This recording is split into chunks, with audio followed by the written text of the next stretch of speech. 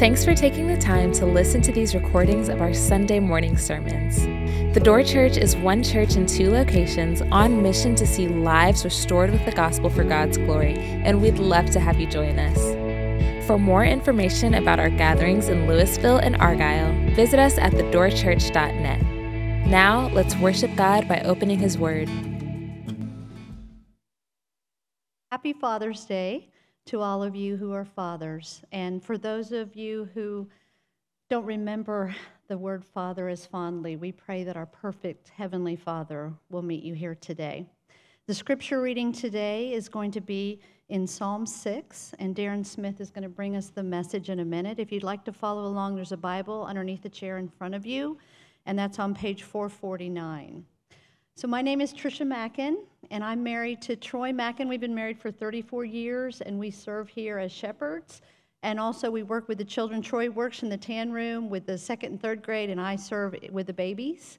And we actually have 3 grown sons. Our oldest and his wife and their 1-year-old Caleb, they attend here and are greeters, so you'll probably meet Brendan and Megan at some point. Our middle son is on Young Life staff, on property staff in northern Arizona. And our youngest son has 2 children, and he and his wife live in Fort Worth. So very pleased to bring you the scripture reading today from Psalm 6. O Lord, rebuke me not in your anger, nor discipline me in your wrath. Be gracious to me, O Lord, for I am languishing. Heal me, O Lord, for my bones are troubled. My soul also is greatly troubled. But you, O Lord, how long? Turn, O Lord, deliver my life. Save me for the sake of your steadfast love. For in death there is no remembrance of you. In Sheol, who will give you praise? I am weary with my moaning. Every night I flood my bed with tears. I drench my couch with my weeping. My eye wastes away because of grief. It grows weak because of all my foes. Depart from me, all you workers of evil, for the Lord has heard the sound of my weeping. The Lord has heard my plea. The Lord accepts my prayer. All my enemies shall be ashamed and greatly troubled. They shall turn back and be put to shame in a moment. The word of God. Would you pray with me? Father God, thank you for your holy word, and thank you for the hope that we have to know that you will always be there for us. Father, we just pray today that you will anoint Deron and his words, and Father, that it will really touch our hearts and just give us vision and wisdom for the future. In Jesus' name we pray. Amen. Amen. Well, good morning. For those of you who do not know me, my name is Deron Smith. I'm a non-staff elder, a member of the preaching team, and I would also like to wish you a happy Father's Day. Our sermon today is not a traditional Father's Day sermon in that we're not going to talk about being an earthly father, but it is a Father's Day sermon in that we are going to explore our Heavenly Father and look to Jesus Christ, our hero. And so we are in a sermon series on the book of Psalms. And really, when you think about the book of Psalms, just look at it this way. There are 150 poems that were meant to be sung. They are praises. They express extreme emotions and a wide range of emotions, everything from deep despair to the mountaintop of elation. And they are just what I would say Christ-centered. And when you think about the Psalms, one of the things I like to point out is that Jesus himself would have remembered all of these Psalms. He would have sung these as a child and as he grew up. And indeed, even in the passage today, there's a quote that he then later says. And so this is very Christ-centered. And I would say that they are very popular for a couple of reasons. One, that they are very accessible. They are things that you can just pick up and read. They stand alone. They're individual. And so they're very accessible. They're easy to read. And then the second thing is that they balance what I would say theology of God with our emotions. So it speaks to us. And there's some songs that we sing that are just full of emotions, and they move us and they touch us. And I think that's why Psalms are so important. And what's happened Over church history, church leaders and theologians have taken Psalms and they've grouped them together in content and emotions. Now, this is not divinely inspired. It's just like the chapters and the verses in the Bible. It's mainly for organizational purposes. But there's this one little group called the penitential Psalms. Now, penitential is not a word that I've maybe ever used, but really what it means is repentance. And so there's 7 psalms of repentance and or sorrow. And so this is the first of that organization and of that grouping. And so what I would say today in this psalm, there's nothing in it that David expressly is repenting of, although you can read that in there. But this is a song primarily of sorrow. It's a song for the weary soul. And I would say this as we get into this, when I think about Psalm 6, I just want to pause for a minute and I just want to say, man, I get this. I get David. I feel him. For the last weeks and maybe even months, I can't explain it. I've been in what I kind of describe as a funk. And I don't know exactly why, other than we live in a fallen world. There are some big things going on in our life, but there's also all these little things. And so if you were to ask me, why have you been in this little funk that you're in, Deron, I would say to you, probably it's just a little bit of everything. It's a little bit of all these things. I'll tell you, I've got this weight vest that I wear occasionally. And it's one of those weight vests that you can put sandbags in, and if you put that on with no sand in it, it's pretty easy. But as you start to put things in it, it starts to just wear you down. And what's amazing about that is I think it can go up to like 40 pounds or something. If you put 40 pounds on you, and it'll slow you to the point where you can barely walk. And I think sometimes in our life, sorrow is that way. It's just adding on little things along the way until you feel weary.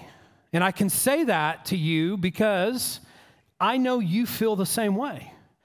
I know that you've either gone through that, you're going through that, or you will go through that. Those are the 3 stages of sorrow and trouble in our lives. And if you're not in that right now, praise God. But I would bet you that many of you are, and I know you are. I know that you feel loss, abuse, betrayal, anxiety, hardship. Life just can wear you down. It can make you full of sorrow, and that's because we live in a sin-filled world, and it wasn't meant to be that way.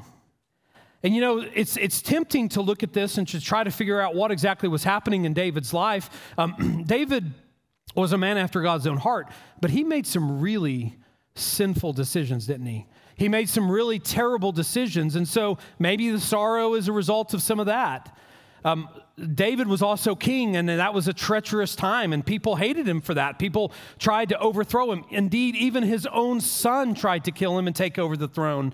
And maybe the sorrow is from that, but I don't want to spend too much time on all that today because it really, frankly, it doesn't matter. You see, in this psalm, the point isn't the cause of the sorrow. The point is, where do we go when we're sorrowful? What should we do when we are weary? Where does the weary soul find rest? And indeed, that is our title for today, Rest for the Weary Soul. Now, this is a sad song. It's a sad poem. There's sad lyrics. And so there are movements in this. And I think there's just basically 3 movements in this psalm that I want to look at. And if you'll allow me, we'll use that as the outline to look at these emotions that David is feeling. So the first thing that we see is that he begins by crying out to the Lord. There's a cry, there's a plea to the Lord. The second thing then, he moves into remembering the Lord, crying to remembering. And then finally, the resolution of the psalm is when he begins to trust in the Lord, so trusting in the Lord. And that's what we're going to look at today, crying, remembering, and trusting. So let's jump in and look at this first little bit here about crying to the Lord. In verse 1, he says, "Rebuke me not in your anger, nor discipline me in your wrath, but be gracious to me, O Lord. For I am languishing. Heal me, O Lord, for my bones are troubled. My soul also is greatly troubled. But you, O Lord, how long? And so let's look at what he's really experiencing here. And this is going to be kind of more of the surface level, just what we can deduce from what's happening here. And that is, number one, this is obviously a personal lament. It's deep darkness that he doesn't feel like he can get out of. Again, it's like a weight vest. He's running against the wind, and he doesn't see a way out of it. And I like what he writes here. What the Spirit inspired, it says, I can feel it in my bones. And you know what that means. When you feel something in your bones, that means that it begins to affect your entire body. And what's interesting is when you are stressed or you have anxiety or you have deep sorrow, it affects you differently, but oftentimes it affects your body. As I've been in this little funk, I've been telling Audrey, my wife, I'm like, I just feel toxic. I don't know why. I don't know what it is. I just feel toxic. I can't get up. I'm tired. I'm exhausted. It's all these things. And when you become this way, some of you can't sleep. Others of you can do nothing but sleep. And you're still tired and you don't know why. And it just goes down into your bones and you can't shake it. You can't get rid of it because it affects your body. And then he also says, my soul is troubled. Now, this is a deeper level. So your body is one thing, but now he's talking about his innermost being. He is troubled. This is everything about his inner being, and it is troubled. He's losing hope. He's beginning to become disappointed, to despair. Again, he's unhappy, and he's probably disappointed in other people, but he's also disappointed in himself. And I like how he finishes verse 3 there, which isn't a finished verse at all, right? It's just, he just says, oh Lord, just how long? It's an unfinished statement. And it's interesting. If you're around me when I'm trying to do intricate things or stressful things that are stressing me out, I don't finish all of my sentences. And I gotta guess that's really fun to be around me at that time, right? I can't even process it. I'm one of those dudes. I can't do two things at once, and I'm so focused on this one thing. And David appears to be sort of there too. It's just this cry of his innermost being, and he says, Lord, just how long? I don't know what to say. I don't know what to ask for, but I'm just asking, how long is this going to happen? So what's really happening here? What's below the surface level? That's what he's experiencing, but what's really happening? Well, I would propose, and I think, that he is really struggling to understand his identity in relationship to God. He's struggling to understand how God is going to relate to him. You see, he asks, do not rebuke me or discipline me in your anger. What he's basically saying here is that my life is a mess. My life is a mess, and I'm asking you for grace, but I don't want you to gloss over this because this is a deep, deep issue in David's heart. See, what he's really trying to figure out is what is the basis of my relationship with God. He's saying, my life is a mess. People are against me. I'm crying out to you. I'm whining. I'm complaining. I'm asking for help. Are you going to be angry with me? Are you going to be angry with me for crying to you? And don't you see what is really happening here? This is a common issue in all of our lives. He doesn't know his identity in relationship to the Father. See, he's entered what I believe is a kind of this transactional relationship. In some ways, he's treating God like a friend, right? Like, you know, your friends that wear you out, that they just go on so long and too much. They're kind of what we would call a human sponge, right? They just keep taking and taking and taking.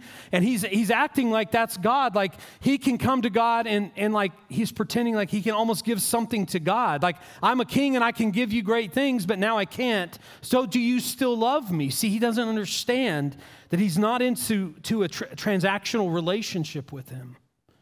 And what this means for David and for you and me is that God has the heart of a father.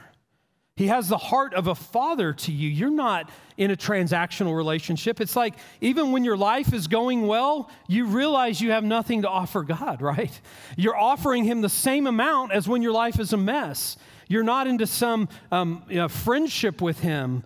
Man, I hate those shirts that say Jesus is my homeboy. No, he's not your homeboy, man. Like, don't do that, right? He's your hero. He's your hero. He's the Son of the living God. You are the Son of the Father, and you don't offer anything. And God is not waiting for you to get it right. He's not waiting for you to clean yourself up before you can speak to him. You see, he loves you. He likes you. Do you know that? Do you know that he likes you? And he's not worried about the mess of your life. And when I mean that, it is he's not concerned with his ability to take care of it. It's like sometimes I think we look around in our lives and whatever that problem is, and it could be dark, and it could be what other people might say is insignificant. I don't know what that is, but it's almost like we look at God and we're like, well, this is too much, right? I'm asking too much for this, or I got to fix it because surely God isn't concerned with these type of things. Is this too small? Is it too insignificant? And we're not in that relationship with him. He's not worried about that. Because we are his children, we have a birthright. We have a God-given birthright to cry out to him. My kids can come to me and ask me for anything. Now, I'm not going to necessarily always give it to them, but they can come to me, and they can talk to me, and they can enter into a relationship with me because they are mine. And that is how God looks at us. Your birthright was purchased in Matthew 27, verse 45, the worst day ever. Jesus hangs on the cross. And this is what the Bible says. Now, from the 6th hour, there was darkness all over the land until the 9th hour. And about the 9th hour, Jesus cried out with a loud voice, saying, Eli, Eli, lama sabachthani. That is, my God, why have you forsaken me? You see, Jesus, part of the Trinity, right? 1 and 3, 3 and 1, had never, ever felt a separation from the Father or the Holy Spirit. And so for the very first time, he is forsaken. He is alone. He was separated. And don't you see, he feels that isolation. He feels that isolation, but he's purchasing your birthright. He was forsaken so your identity in him would never be forsaken, and you are his child. You may cry to the Lord, and that is the first step to finding rest for the weary soul. The second thing, then, he turns and he begins to remember the Lord, remembering the Lord. And this comes in verse 4 when David writes, Turn, O Lord, deliver my life, and save me for the sake of your steadfast love. For in death there is no remembrance of you. In Sheol, who will give you praise? I am weary with my moaning. Every night I flood my bed with tears, and I drench my couch with weeping. So what's he experiencing here? I would say that this is a crossroads in this psalm. It's a turning point for David. So first he cries, and then he actually turns and for the first time begins to look to God. You see, what I think sometimes happens in our life is that our sorrow creeps up on us. It stuns us, and it makes us take a step back and lose orientation. We forget where we're at. It reminds me of a great quote. When I was a kid, one of the greatest athletes of that time was Mike Tyson. And if you don't know Mike Tyson, look him up.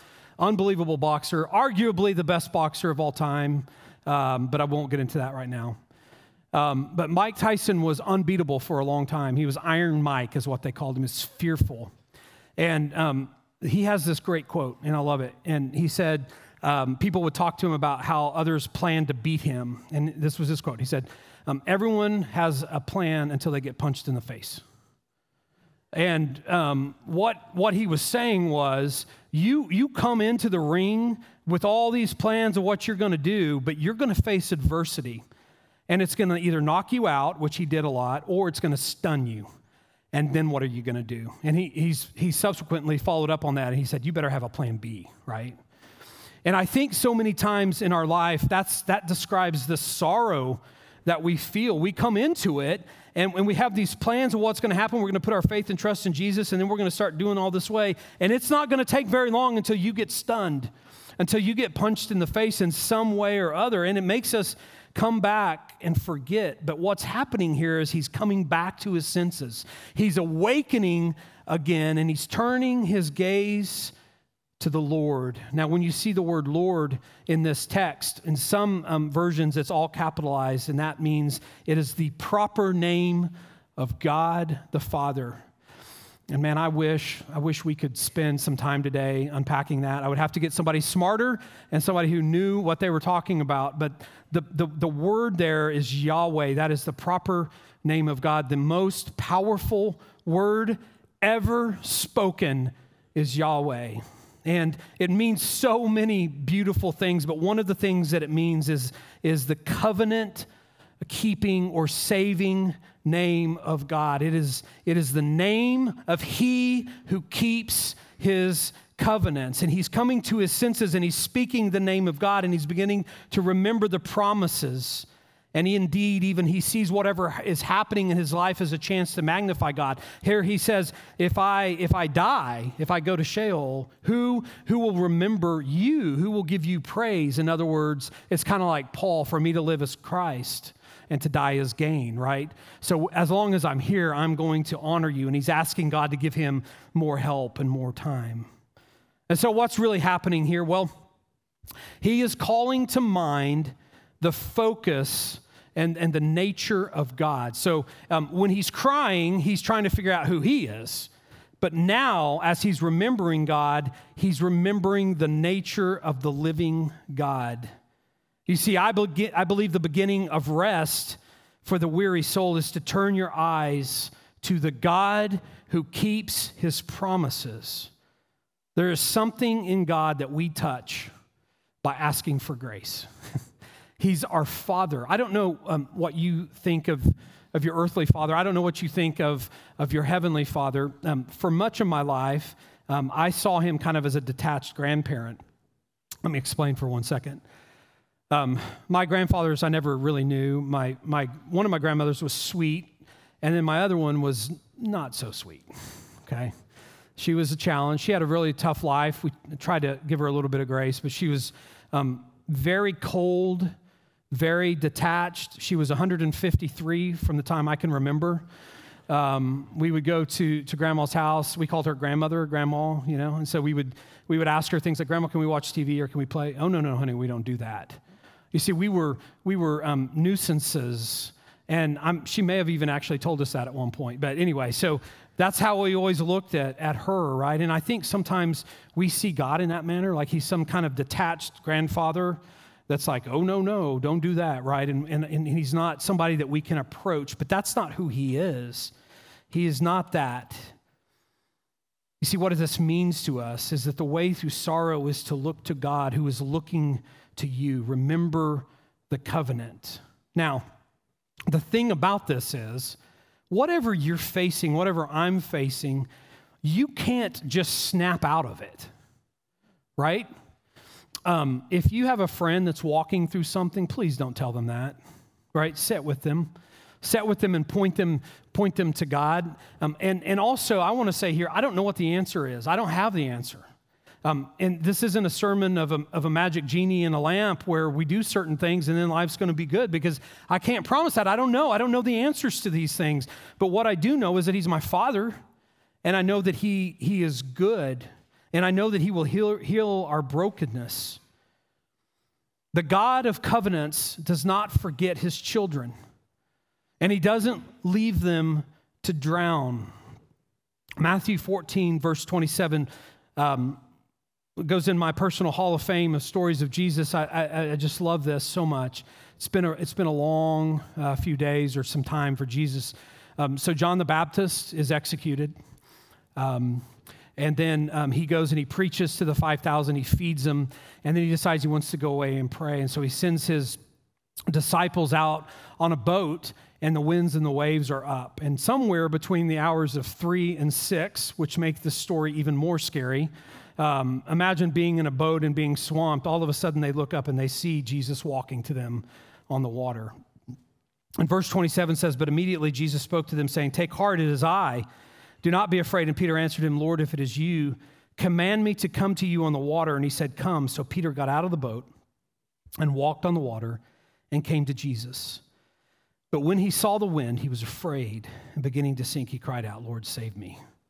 Jesus immediately reached out his hand and took hold of him, saying to him, "O you of little faith, why did you doubt?" You see, I love this story because I feel like Peter in this. Like, I don't know how bad that boat was, but it was so bad. He was like, "I'm getting out of it. I'm coming to you, and I'm walking." And for one shining moment, Peter became one of two people to ever walk on water. How amazing is that? He steps out and he is walking, but then he begins to look around, and this is too good to be true. He takes his mind off Jesus. He begins to actually doubt him. And Jesus says, "You of little faith, why did you doubt?" You see, what he's really saying to Peter here, and what he says to us in our lives is, you know that you need me. Peter knew that he needed him. But really what Jesus is saying is, do you know who I am? Do you know who I am? When he says, "You of little faith," you don't know who I am. I'm not a teacher. I'm not a magician.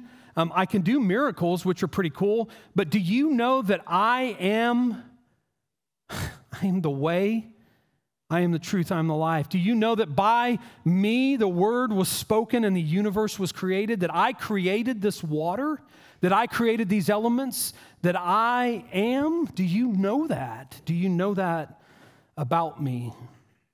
That's who God is when we remember him. And so he may not remove you from the sea. You notice that, right? He didn't just take him out of the sea and remove him, but he comes along and he holds his hand and he rescues you. I could spend so much time on that. Such a beautiful, beautiful time with the Lord. What this causes in David is a turning of him. So he cries, he remembers, and then all of a sudden we see this trusting in the Lord. In verse 7, he says, "My eye wastes away because of grief. It grows weak because of all my foes.